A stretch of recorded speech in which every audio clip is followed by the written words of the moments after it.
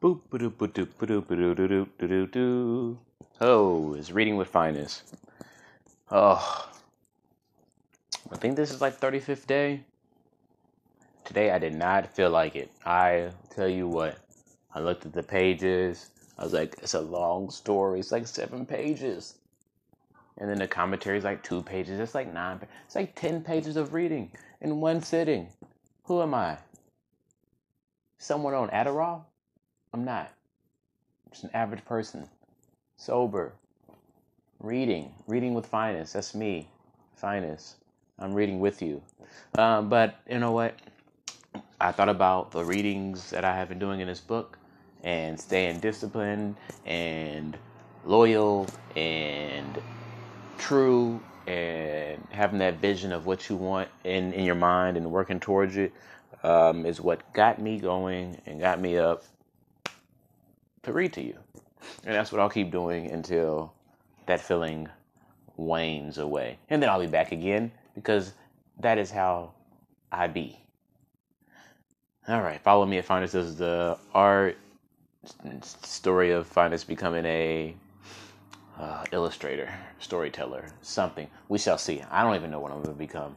But we said that before. I'm already an illustrator because I do it every day. I'm a podcaster because I do it every day. I am a reader because guess what? I do that every day. I also am a walker because I walk every day, and a breather.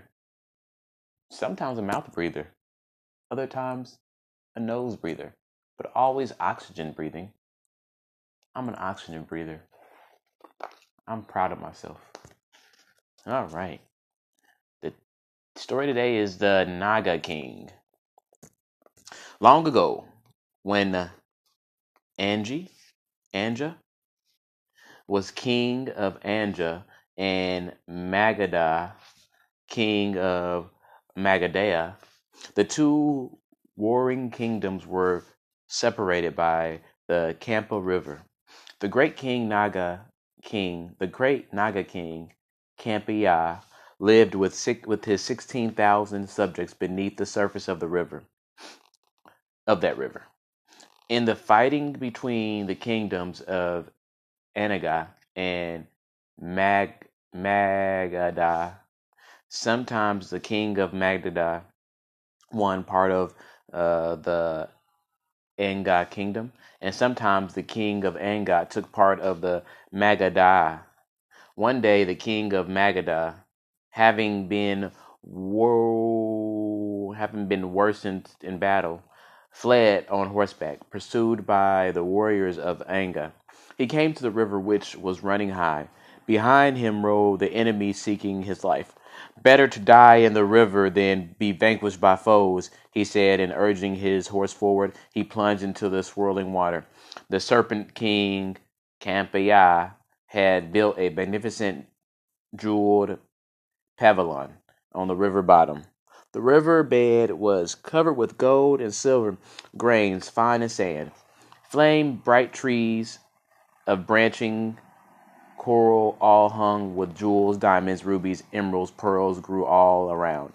That day, the Serpent King Campiya was relaxing in splendor in his jeweled pavilion. Musicians played upon instruments of crystal and gold.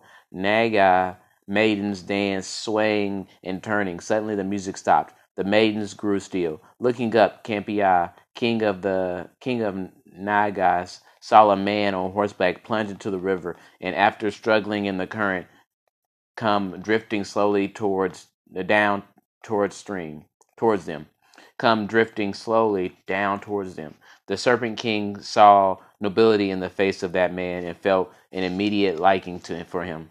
Extending his protection over horses and rider, he allowed both to arrive safely on the river bottom. Rising from his throne, the great Naga King, offered the stranger his own seat, saying, "Fear nothing, friend. I have only your welfare in mind. Tell me who you are and why you have entered my realm." Then the king of Magadha told him his troubles. The serpent king, Campiya, said, "Great king, do not worry. I shall make you master of both kingdoms. I shall make you master of both kingdoms." For 6 days, the king Magadha remained beneath the surface of the river as the guests of the Naga King. Naga King. On the seventh day, he rose up again from the river's depth, and with the serpent's king protection still upon him, overcame the king Anga. So at last the constant warring ceased, and as the Naga king had promised, the king of Magadha now ruled both kingdoms in peace. From that time on, there was great friendship between the human king and his friend and benefactor, the serpent king. To celebrate their friendship, the new king built a pavilion of gold and precious jewels on the riverbank. Each year, he offered tribute there to the Serpent King. And each year, the Serpent King, surrounded by a great host of Naga people, took human form and came out of the river to receive the offered gifts. At this time, the Buddha Hastafa was the eldest son of a poor family. Each year, he stood in the crowd that gathered to view the alms giving and the return of the Naga King. One year, upon seeing the Naga King's great wealth and splendor, the desire to also leave such a life arose within him. Shortly thereafter, still in this condition of desire, he became ill and died. Now, as it so happens, at the time the Naga King Capio also died. As the Buddha Hastafa had led a virtuous and charitable life, his mind-born desire was realized, and he came to life as the new king of the Nagas of the river Kampa. When the Buddha staff opened his eyes and saw his great glittering body stretched out along a golden couch, he thought, I have been a man and had stored up as many good deeds as grains as of rice in a granary. Yet now I have become a mighty serpent. Though I have gained riches, I have been foolish. I have lost the path of virtue. And though as he looked around him, he saw only splendor and magnificence, he was filled with sorrow. Then the Naga maiden Samana, seeing the Buddha style in this serpent form, cried with joy, "A great God, Shakra himself, it must be, has taken life among us. Rejoice in our great king and his power and beauty." Then all the Nagas came, and bowing before the Buddhastha, played such music in his honor as he had never before heard, not even in a dream. So beautiful was the music and so great their joy that his sorrow was disappeared. Putting off his serpent form, he sat on his throne in garments of splendor. Choosing the maiden Samana as his wife, the Buddhasta ruled in wisdom. One day he thought, though I now live in a magnificent Though I now live in magnificence as a serpent king, I am still far from the ultimate truth. Better to be a man, even a man such as I was, without wealth or power, and master the ways of truth, than dwell in luxury on the river bottom. This is not the true freedom. I must discipline myself and regain a human state. Then, in order to regain a human birth, from that time on, he fasted for one day each week to discipline himself and to increase his virtue. But he found this too easy and saw a greater challenge. Then he decided that each month he would leave the river and go into the human world. There, for the time of the half moon, he would maintain vows of fasting and nonviolence. No matter what happened to him, he would not raise his great strength or magical power against another. So, on the appointed day, he left the river, and taking the form of a hooded serpent, with a body like a pure silver, lay coiled on an ant heap by the roadside. "Let those who want my skin take it," he said. "Let those who wish to find a dancing serpent to display for money in the towns find me. Let the ants bite all they wish. Though my power is great, I will harm no living thing." And lowering his hood, he lay coiled meekly in the dust. Look, all I'm saying is, if you're a magical serpent, magical, not even just a cool ass, just strong muscle, which is just, a snake is just that, it's more than just muscle. It's got bones, but it just seems very strong and nonetheless powerful. But this one also has magical powers, and was given a wife and given robes and lives on the bottom of the river. It's like SpongeBob, but a snake and a king and a cool one with a wife. It's way better than SpongeBob. But also, I understand. Well, no, I don't. What makes being human so great? Because we've heard these stories about humans being like just like everyone else. So this serpent should just be all right, with what it has going on. It has a wonderful life. Then shouldn't be looking at being a human so badly. But we'll continue. But people passing by who saw the great being laying there on the ant heap didn't harm him. Instead, they offered flowers and perfumes, and after a time, the village people, seeing him return regularly to the ant heap each mid-month, built a cloth pavilion over him, spread smooth sand for him to lay on, and continued to make offerings in comfort. Once more, the Buddha easily kept his vow. One day, Samana, his wife, said to him, "My lord, the world of men is filled with treachery and danger. While you are there, far from home, let me have some way of knowing if you are well or in distress." Then the Buddha led Samana to a clear pool of water in their garden beneath the river and said, "Oh, Samana, look into this clear pool. If anyone should strike me, the water will become cloudy. If a guard Garuda, winged Garuda carries me off its claws, the water will disappear. Um, in his claws, if it carries me off in his claws. If a snake charmer seizes me, this clear water will turn to blood.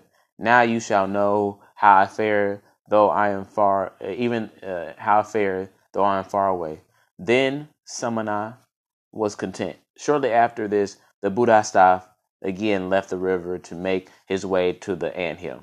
At this time, a barman was returning from the city of Taka, Takasala, where he had gone to learn a powerful charm.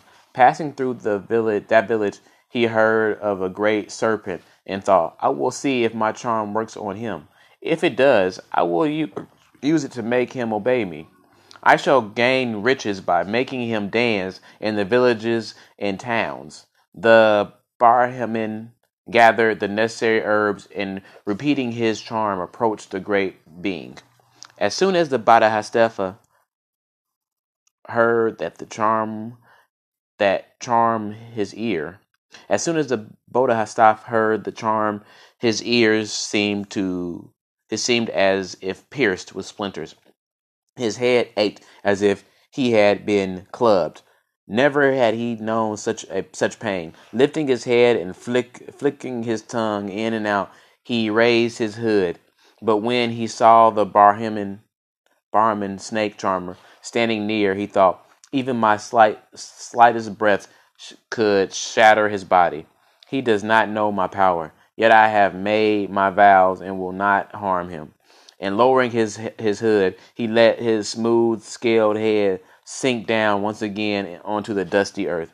The Brahmin chewed a special herb and spit it onto the great serpent's head. Immediately a fiery blister arose.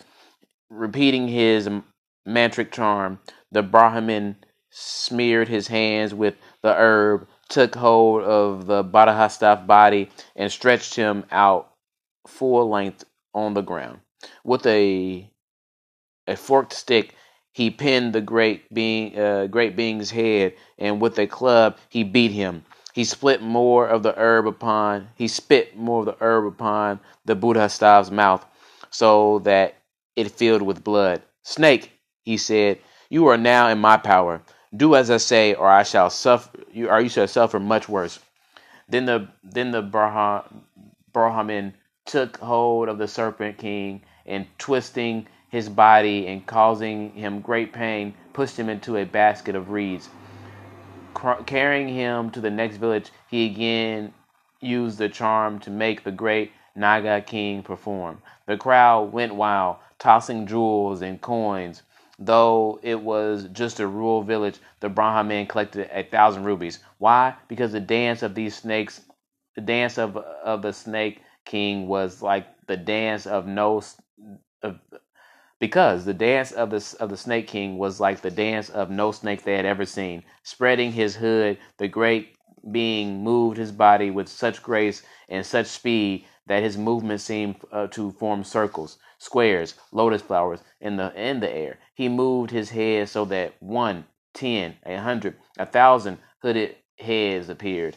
1, 10, 100, 1,000 flickering tongues. At first, the Brahmin had planned to release the snake when he had earned 1,000 rupees, but now seeing how easily he might become truly rich, he thought, if I can gather such wealth in a village, what could I do in a town or even at some royal court? And he brought a cart loaded.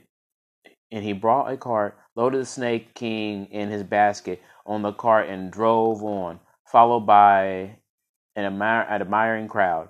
From town to town he went, gathering much money, heading all the while towards the palace of King uh, Ug- Ugasina, who reigned then in Bernice. For all this time the Snake King refused to eat. The Brahmin killed frogs for him, but the great being thought, if I eat these frogs and ease my hunger, he will kill more. I cannot allow it. I have taken vows, and he would not eat. Then fried cakes and honey were given to him, but he thought, if I am tempted to eat what he offers, I will never be free. I shall be in this basket until I die. So again, he did not eat. Sumana, the Snake King's wife, grew daily more concerned. Her lord had not returned. At last, fearful of what she might find, she went to the clear pool and peered into its depths. The pool was like a pool of blood. Then she knew that her lord had been captured by a snake charmer. At once, she set out to find him. Arriving at the ant heap, she saw it was deserted, but in the dust of the bare ground she saw the marks of a struggle. Taking the form of a beautiful woman, like a radiant goddess, she set off through the air. Although in the fields outside of a nearby village, she heard talk of the serpent's miraculous dance and of the snake charmer's journey to Bernice. Weeping now, she flew towards Bernice in the palace of the king. So this is a serpent that turned into a human that is flying. I think it had been a little bit like what's the word? Less like out there if you were a snake flying, because I think it'd have been easier if you're a snake flying. No one would notice you. But who knows? All right. By this time, the barman had arrived at the palace of kings Ug- Agasina. All the necessary preparations had been made for the Serpent King's dance. Galleries had been built and crowds had gathered. The king was already seated in expectation on a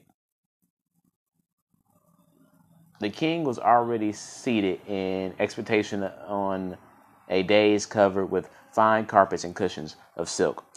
The courtyard had been spread with white sand, and a fine carpet had been placed in the center. Then the barman carried a jeweled basket to the carpet, took off the lid, and charmed the Snake King forth. The king began, the great being began to dance, forming circles, squares, and lotus flowers with his twining body, making 1, 10, 100, and 1,000 hooded heads appear.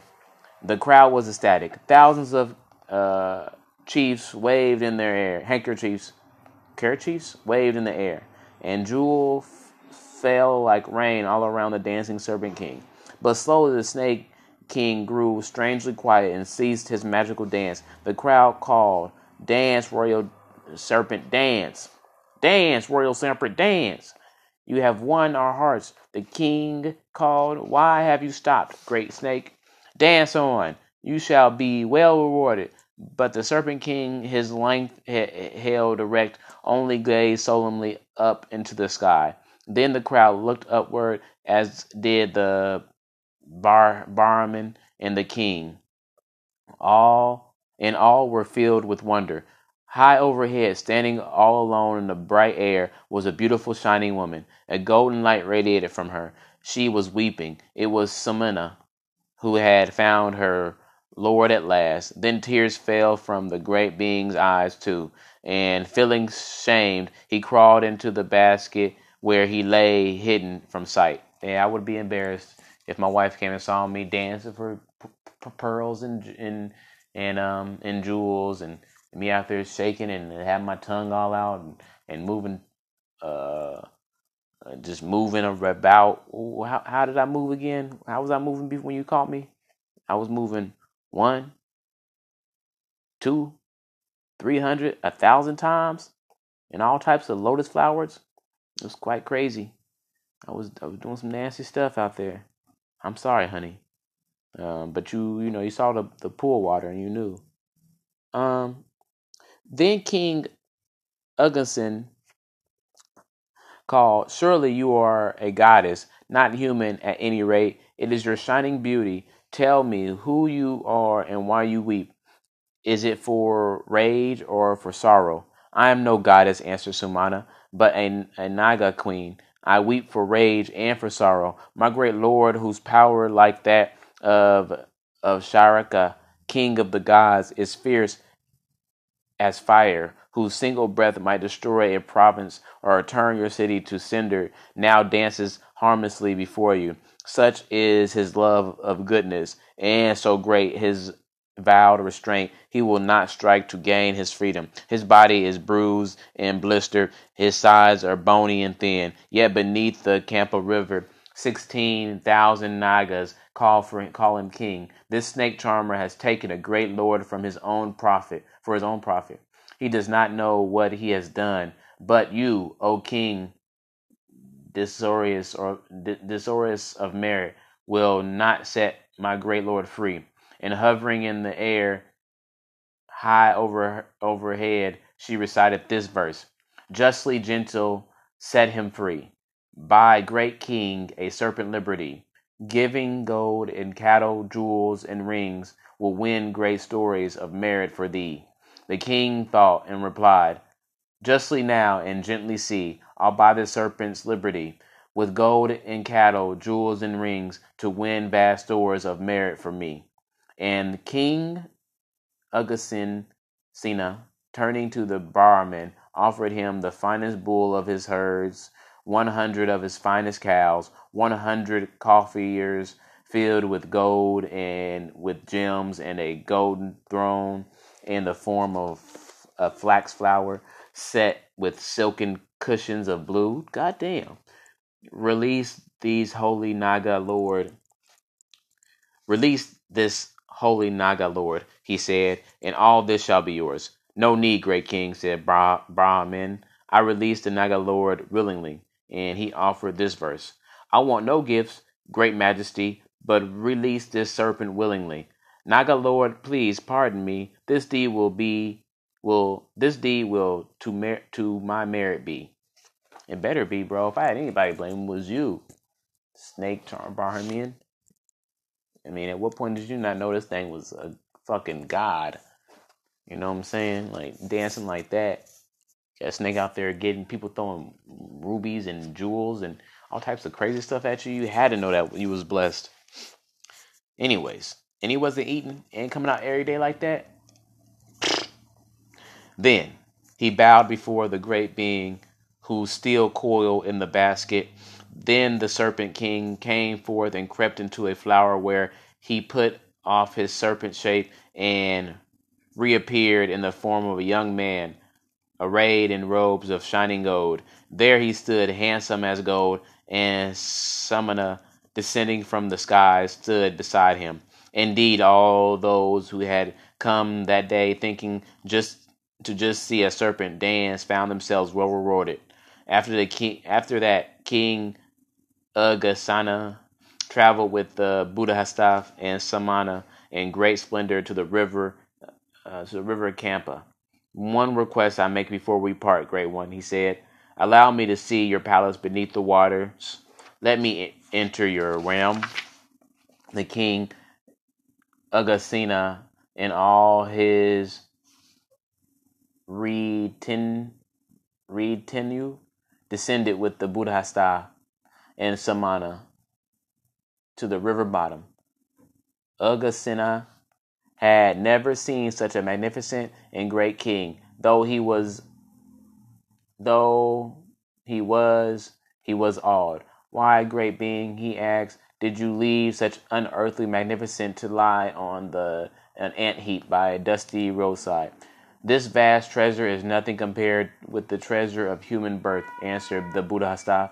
Though human birth, full enlightenment may be realized, it is for this I would labor. As to this treasure, take it. I renounce it all. Hills of pearls, groves of flame-colored coral trees, clusters of jeweled fruit, diamonds, emeralds, rubies, sapphires, mountains of gold, lakes of silver. Take what you will and use it for good. Then he had the Nagas of his realm fill countless coffers with treasure for the king Agasana, who returned rich beyond measure and strengthened in virtue to his own kingdom. The king had been given so much gold, however, that as he traveled home, the excess spilling continuously from his overlaid treasure carts stained the earth, and that is why the ground extending from the shores of the Kampa River to the ancient city of Barnice remains golden colored to this day. Those who know this tale, when seeing the golden earth, remember the treasure of their own humanity and dedicated themselves to virtue. So it is said.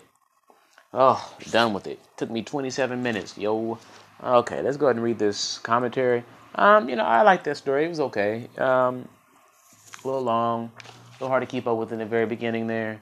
Probably could have cut some of that stuff off, but maybe I'm just being a millennial or something, or someone needs like TikTok type of information. Very quickly give me what I need to know.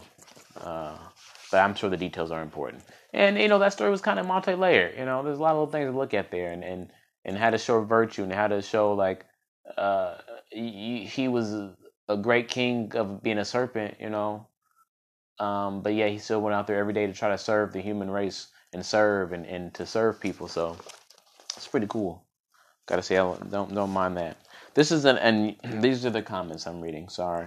This is an unusual and fascinating Jaquita. So many magical elements come together in it that it reaches it elements come together in it that it reaches startle the mind. Its riches startle the mind. The Nagas, wise and powerful serpent spirits, are generally viewed in benign and are connected with all the Earth's water systems. They are said to live in jeweled palaces beneath the waves of the ocean, river, lakes, and streams. Kala Naga Raja, a very ancient and wise Naga, even knew of the Buddha to be's impending great enlightenment. See enlightenment. There is a famous legend that says shortly after the Buddha's enlightenment, a terrible storm arose. Then the Serpent King Musalada rose up out of the earth and with his huge body encircled the Buddha. Opening his great cobra hood to shelter the enlightened one from the storm, sculptures and paintings of this legendary event are especially popular throughout Southeast Asia. The seemingly innocuous conclusion to this story, and so the ground is gold even today, is traditional kind of story ending found worldwide.